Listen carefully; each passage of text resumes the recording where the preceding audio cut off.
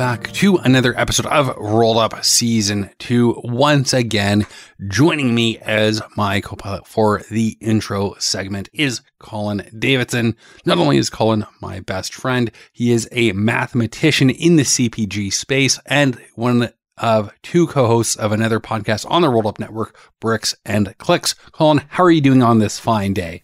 Great. Just sitting here with my cool water beverage. Looking forward to talking today about the beverage space. Is it carbonated or flat or still? It is flat, and cold might have been an overstatement. We're approaching lukewarm, I think. Lukewarm? That's the best kind of warm because it sounds like my kind of temperature.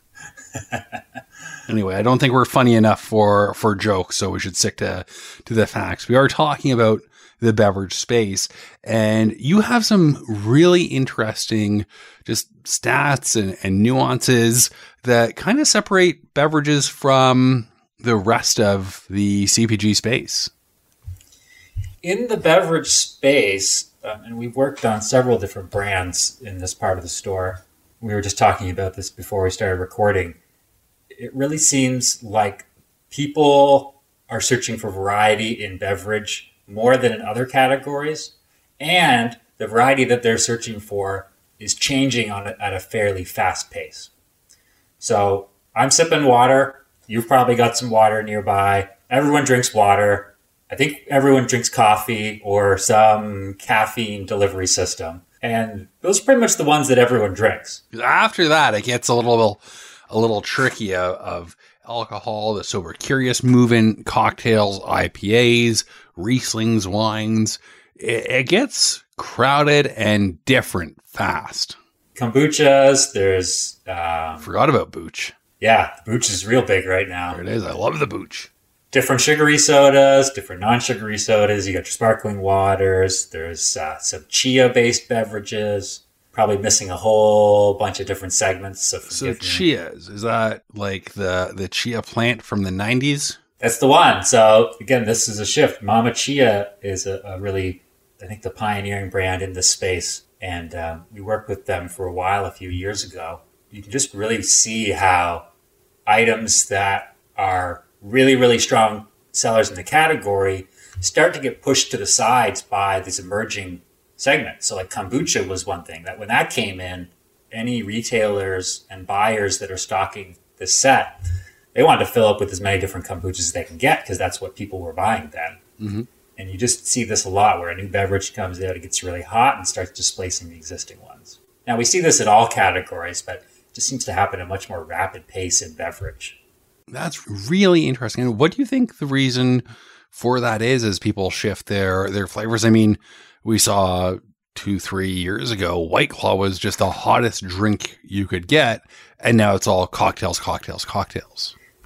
Yeah. And on White Claw, actually, the other day I was in a specialty convenience store and I actually saw a wine brand from Napa Valley, Sonoma area here in California. And they had a seltzer.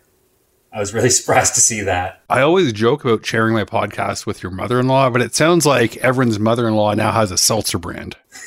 Exactly. Not to totally derail your train of thought there. Yeah. But so you're in the convenience store and you see this classic Napa Valley wine company. All of a sudden they have seltzers. Speaking to that seltzer bandwagon, everyone jumped on it and it gets diluted pretty quickly. It's a little water humor there for you. I think your question before was, what's driving this quick churn in consumer demands? And I don't have a great explanation, but I have a hypothesis. I think we're just fickle, like, especially when we're sipping on something, right? It's such a low barrier to entry that you can just go grab something interesting. And again, we drink water. We need water. Most of us need coffee. And then we want something else fun. That thing that is fun is usually fun because it's novel. So we want to try something new and exciting. And then we stick it with for a while and it becomes regular. And once it's your go-to, you kind of lose the excitement. So we're always searching for that new exciting option to have on hand. Which I think is why we've seen the rise of so many different drink brands like Olipop coming up fast on the non-alcoholic side. And by the way, dilution is also a Silicon Valley joke.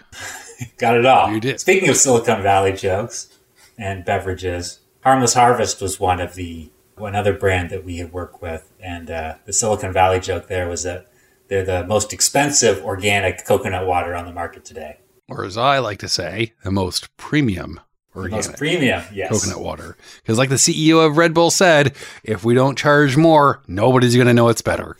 Exactly. And they really are the best. But they were pretty early in this space of, I don't think they were the first coconut water, but they were definitely the first premium coconut water.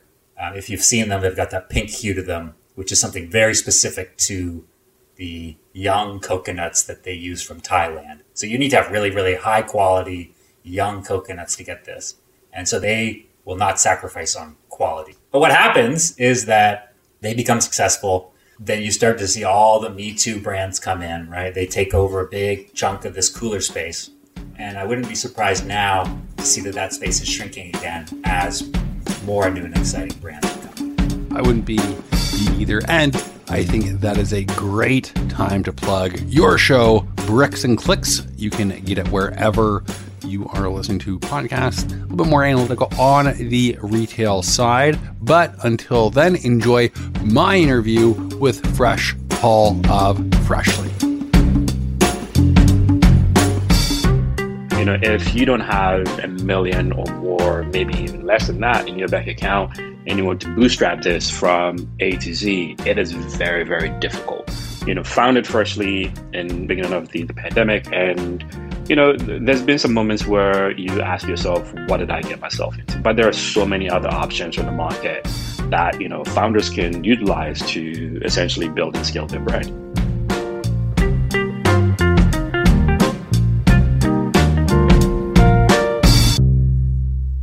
Welcome back to another episode of Season 2 Rolled Up. That was myself and Colin on the intro. Joining me today is founder who got his start during the pandemic after a great career in tech at large multi-billion-dollar companies to startups running and scaling their customer success teams, which could be a topic for a totally different podcast or even its own show. Paul Owusu, aka Paul Miller, you might have seen him online, started Freshly. He was experimenting with cocktails while kind of figuring out what to do as a house husband, as he likes to jokingly refer to himself, and really figure out what he wanted to do to go back into tech, driving customer success, or take that customer success and bring it to, I don't want to say something more fun than enterprise software, but given the choice, watch an enterprise software demo or have a few delicious cocktails that somebody else made, I think everyone is going to go for the cocktail. So that's how Paul came to start Freshly. And that's what we're going to be talking about today, some of the challenges and opportunities that came with launching that business. Paul, thank you so much for making some time to join me. Thank you very much, Lucas. Happy to be here. Oh, my pleasure. And how was my intro? Did I hit on everything? What did I miss? You nailed it, especially the name part. Oh, thank you. Well, that's because it's our little secret between you, myself, and Emil, our producer. It took me about 8 tries when the mics weren't recording. So that's why I said AKA Paul Miller. But let's jump into it. So I know that you had started with some enterprise software, and you had helped some CPG brands kind of streamline their finances and scale faster. What led you to take that experience and go into selling alcohol online? Because I joke, and may have said it last season with Kara Golden, the founder of Hint, selling beverages online, it's just, I don't know if I could do it, man. It's just like, I don't know. It's, if I wanted to lose my money, maybe, but there are just so many challenges that come with selling beverages, let alone alcohol. So I'd love to hear about some of those challenges that do make it an opportunity, because it does make it a little bit more difficult. So there is less competition, but I would just love to hear about selling alcohol online, especially during a pandemic. Yes, thank you so much for that. I think, as you mentioned, selling alcohol is extremely difficult. This is an industry that hasn't changed much since the Prohibition era, right? Mm-hmm. So, you know, going from wearing, you know, border hats to now being able to order things directly from your phone, and this industry hasn't changed much. So if you look at, America as a whole, each state has their own regulatory and also regulatory body. California has their own. Well, So no, but does it's Georgia. true because where the Jack Daniels distillery is, it's actually a dry county. So Yes. they can't have their Jack Daniels experiential bar that you would think you go visit Jack Daniels. Let's have every flavor of Jack Daniels and cocktail imaginable. They have to sell souvenir bottles that it comes in so you can take it home. Absolutely. Which also goes back into why there is such an influx of new seltzer brands every time you open Twitter, Instagram, or TikTok, right? It's less seltzer everything because once you move into more of the spirits-based business, you come across so many regulations. And of course, how do you get distribution into certain states? Here's a perfect example. I visited my co-founders in Atlanta and we're like, hey, let's make some cocktails. So as a California boy, I go to Whole Foods thinking I can find something there. And I wasn't able to until I asked, my colleagues and say, hey, I'm at Whole Foods. There's nothing here. And they're like, oh, we forgot to tell you. There's Georgia and you have to go to specific places to get this, right? This not only sort of like pushes away specific consumer markets who are looking for something but can't find it in the stores that they typically shop at. But there's a really good opportunity for, direct-to-consumer brands who are popping up everywhere to have this, opportunity to be able to ship to those customers in those states, therefore opening up a new wave of ways to get this done without having to go through, the typical traditional channels, like distribution and sort of things like that. And what would some of those channels be versus traditional distribution? And where I'm sort of going is with this is when you go to freshly.com, you have to put in your age. Correct. So it's not like selling any product. It's not like if you had a powdered mix for seltzer water that you could just sell wherever. Maybe there's some regulatory restrictions, but what surprised you when it came to selling alcohol online? And hopefully it surprised you before you did it and you didn't have a big fat juicy fine or whatever the enforcement would be. But what's something that really surprised you about selling alcohol online? Yes, what really surprised me was in the beginning, we were talking to our current co-packer and of course formulation house, right? And all of us, so myself, my two co-founders, Ahmed and Ty, were like, wait, I think we're missing something here. This seems too straightforward. And as it turns out, yes, we were missing something, which was all of the TTV regulations, which says, what can you say on the can? What can you say on your website? What information can you also disclose to the consumers that are buying your product? So outside of that, you then have to think about your overall sort of distribution, specifically as it comes to licensing, because you cannot go and sell to Whole Foods directly. You have to go through a distribution channel. In our case, because we're so new, as Y Combinator says it, freely do things that don't scale, we decided we're going to do these things ourselves. Luckily, we have an in-house attorney, which is my wife, basically, helping us figure out all these regulatory things, all the different languages to make sure that we get this done. Now, not a lot of upcoming brands have this opportunity to have someone, in their home helping them figure this out. And so the other channels that they can go through is, for example, like a GoPuff.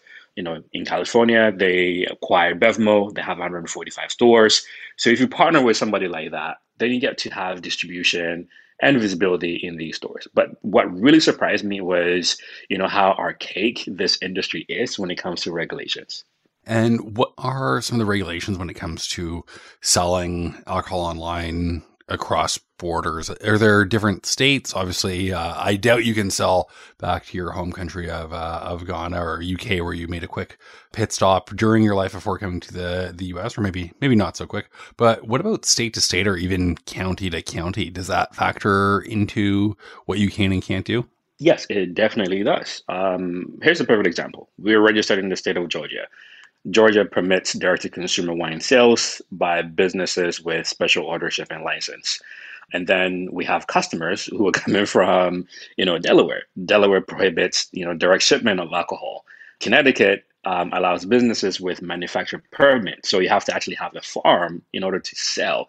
So it really, really varies from state to state. So as a new brand, you really, do not have the money available to register in all these states. Therefore, you have to find ways to be able to distribute. This is where the distribution channels are very much important, Hmm. specifically within your direct-to-consumer strategy. And so, in our case, we decided who can we partner up with to give us, both visibility and also help us learn from who our consumers are in the different states. Wow. Like that just makes my head hurt thinking about it of like how much of you doing the work constitutes manufacturing. If you do the formulations, the package design, Hmm. even everything up to bottling, or if you do just the bottling, does that count? It's such a gray area of what they let you do and what they don't let you do. Absolutely, yes. And even in the current climate, if you go to your favorite grocery store and you bought, an RTD beverage, there's a couple of things that you're going to find that, and they all vary from, brand to brand. Some brands would, tell you what exactly is in your cocktail. Some others would just put on your logo and basically goodbye. Go home, drink it, let us know how that tastes, right? And this is all because of the regulations. And so what we learned very quickly was, wait, how come brand A versus brand X?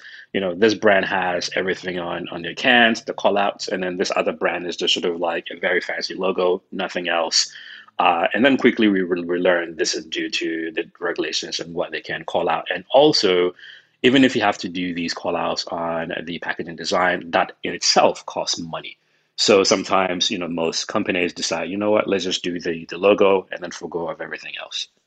Yeah, or even any sort of regulatory sticker or certification. And Absolutely. that's a nice little transition into things like, so for my business, we had the MSC certification, which if you've seen Seaspiracy on Netflix, I'm sure you're very familiar with the organization, but like that's another die plate and it has to be with their specifications or they slap you on the wrist and say, nope, do it again. Then you have to, if you're big enough, you would have to be in a position where you're throwing out all your packaging and just really trying to get it so it matches but still looks good, which is the challenge of making something very busy look good. Exactly. So I think that's a nice little segue into the other aspect that we were talking about, which is the finances of running a beverage business. So without giving away too much of your IP, I'd love to just hear what that looks like and why that's so important to really understand your finances to let you scale. And I'd love to just poke you with some questions as they come up. Yeah, absolutely. I think that the financing piece is very, very important, right? What we did in the beginning was we're going to bootstrap this and get to profitability before we start raising money. But it's also the curiosity part of all of my co-founders because we all worked in tech, which was let's get to the know. The reason why we wanted to get to the know was we wanted to learn, what investors wanted to invest in, and things we need to do before we get to that first $1 million check. So we started going to a few angels and whatnot, and we were like, "Hey, we're looking to raise $4 million," and kindly they told us, "All right, go away. You're not ready yet, right? You're too early for us." Some of them, though, were very kind enough to say, how are you thinking about your omnichannel strategy? So on the revenue side, how do we do both retail and wholesale so we can expand on that? And we're like, okay, all right, write that down. Let's do this. But specifically, if you don't have a million or more, maybe even less than that in your bank account, and you want to bootstrap this from A to Z, it is very, very difficult.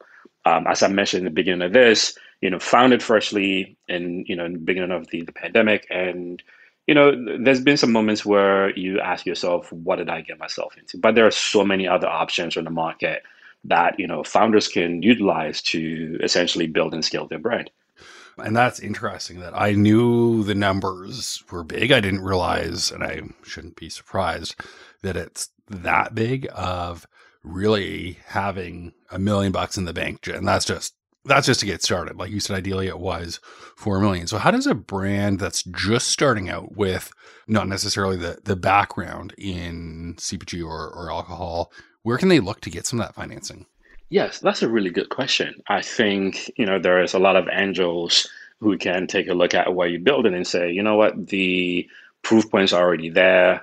This is already a proven market. We will invest in you, right? Proven that they really believe in your vision. Mm-hmm. And outside of that, there are also ways that, people can finance their businesses. So, Specifically, you can use one platform that we use at Freshly is called Settle. What Settle does is they essentially, help you be more capital efficient. And so we leverage Settle to, finance all of our initial costs, specifically with our co-packers, and then getting things done. And so, the really good thing about that product is you can upload an invoice. What Settle will do is they'll pay your vendor on your behalf, and then you pay them a small fee.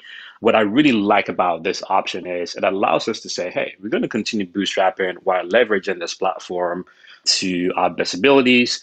Therefore, we can get to a bigger valuation at a later time, so we don't have to necessarily raise money right now.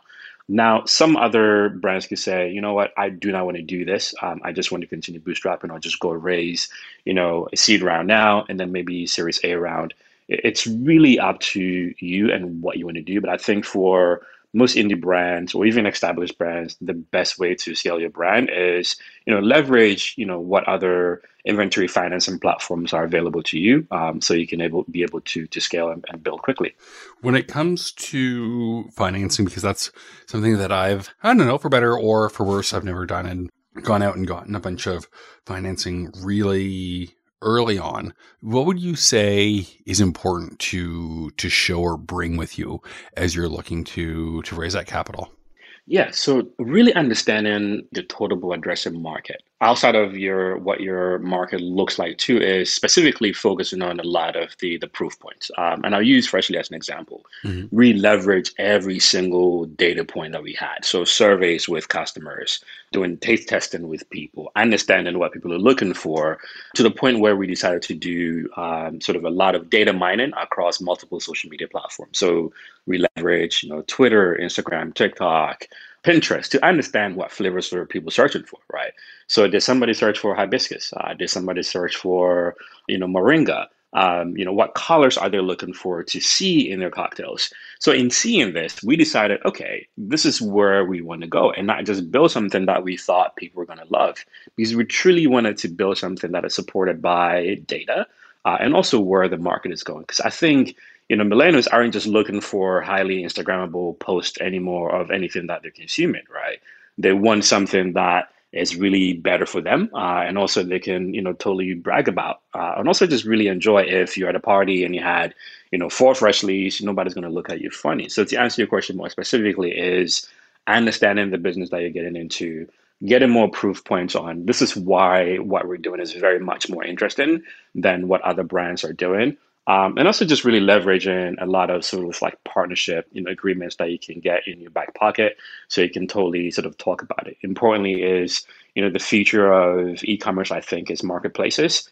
So the multi-brand checkout, how do you get your brand in different marketplaces so more consumers can learn about it? So to have all these while talking to investors, for them to see these proof points is very, very much more important, and it is very helpful.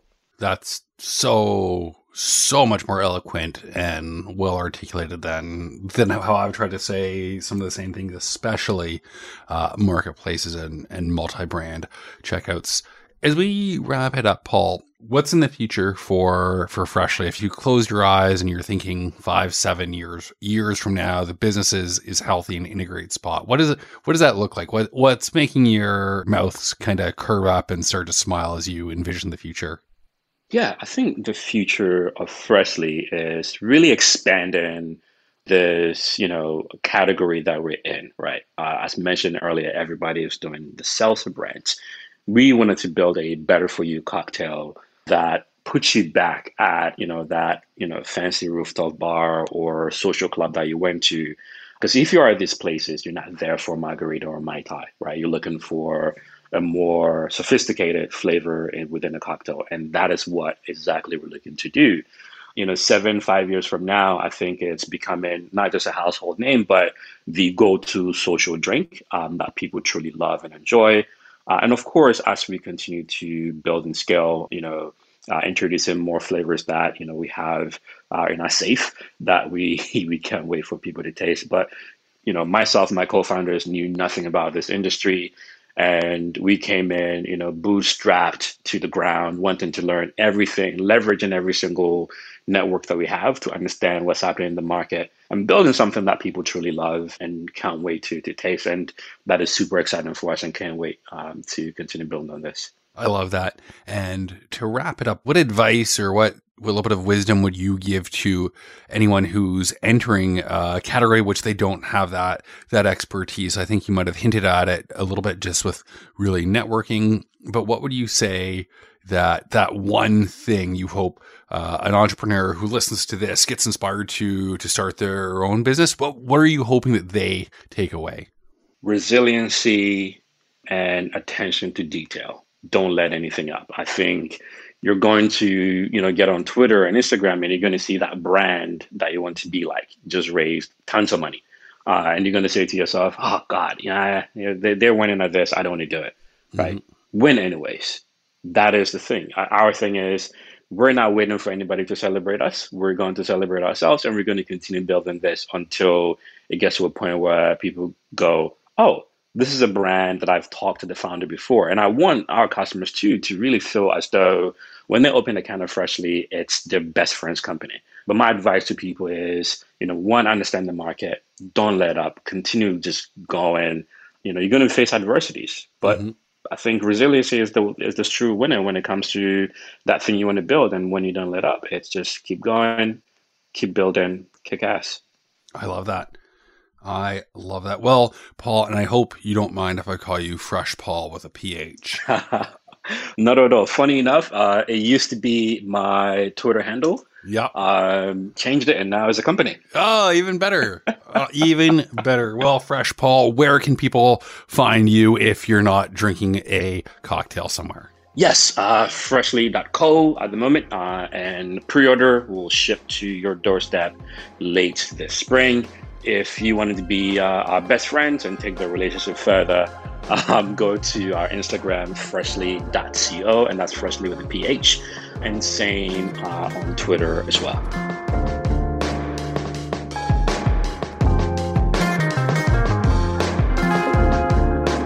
One of the ways you can tell a brand has made it is when they start advertising at sporting events. During the hockey playoffs, I remember seeing a Hush weighted blankets ad on the seats, the tarps, because they weren't letting fans into the stadiums yet.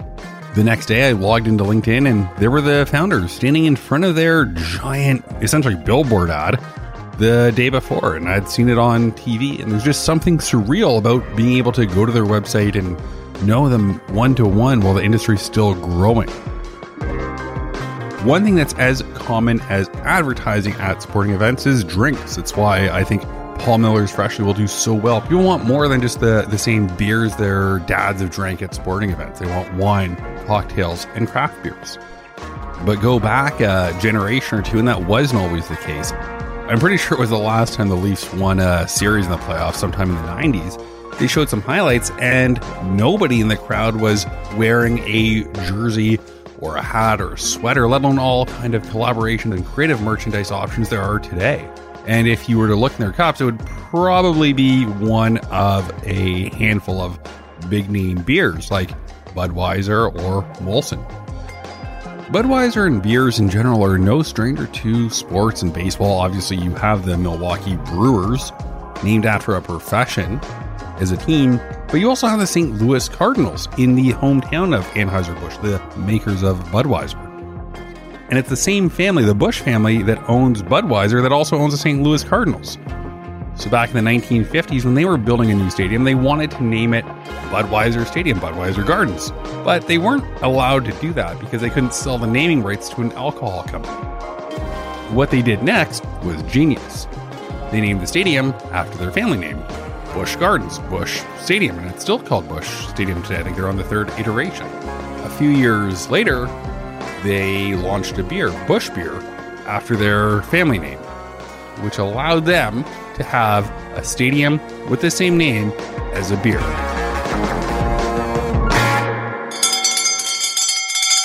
That bell means it's quitting time. I hope you've got a cold one ready to crack or something rolled up, burrito or other. Make sure you're subscribed for the next episode of Rolled Up, wherever you get your podcasts. Baking Steel switched to OmniSend and immediately saw a lift in revenue. They started automating their welcome series, cart abandonment series, and their post-purchase messaging. Just like Baking Steel is the perfect upgrade for your kitchen, OmniSend is the perfect upgrade for your Shopify store's marketing automation. 70,000 customers, from home and kitchen brands to consumables and everything in between, trust OmniSend. If you're not using a marketing automation platform that connects directly with Shopify, what are you waiting for? Don't leave revenue on the table this BFCM.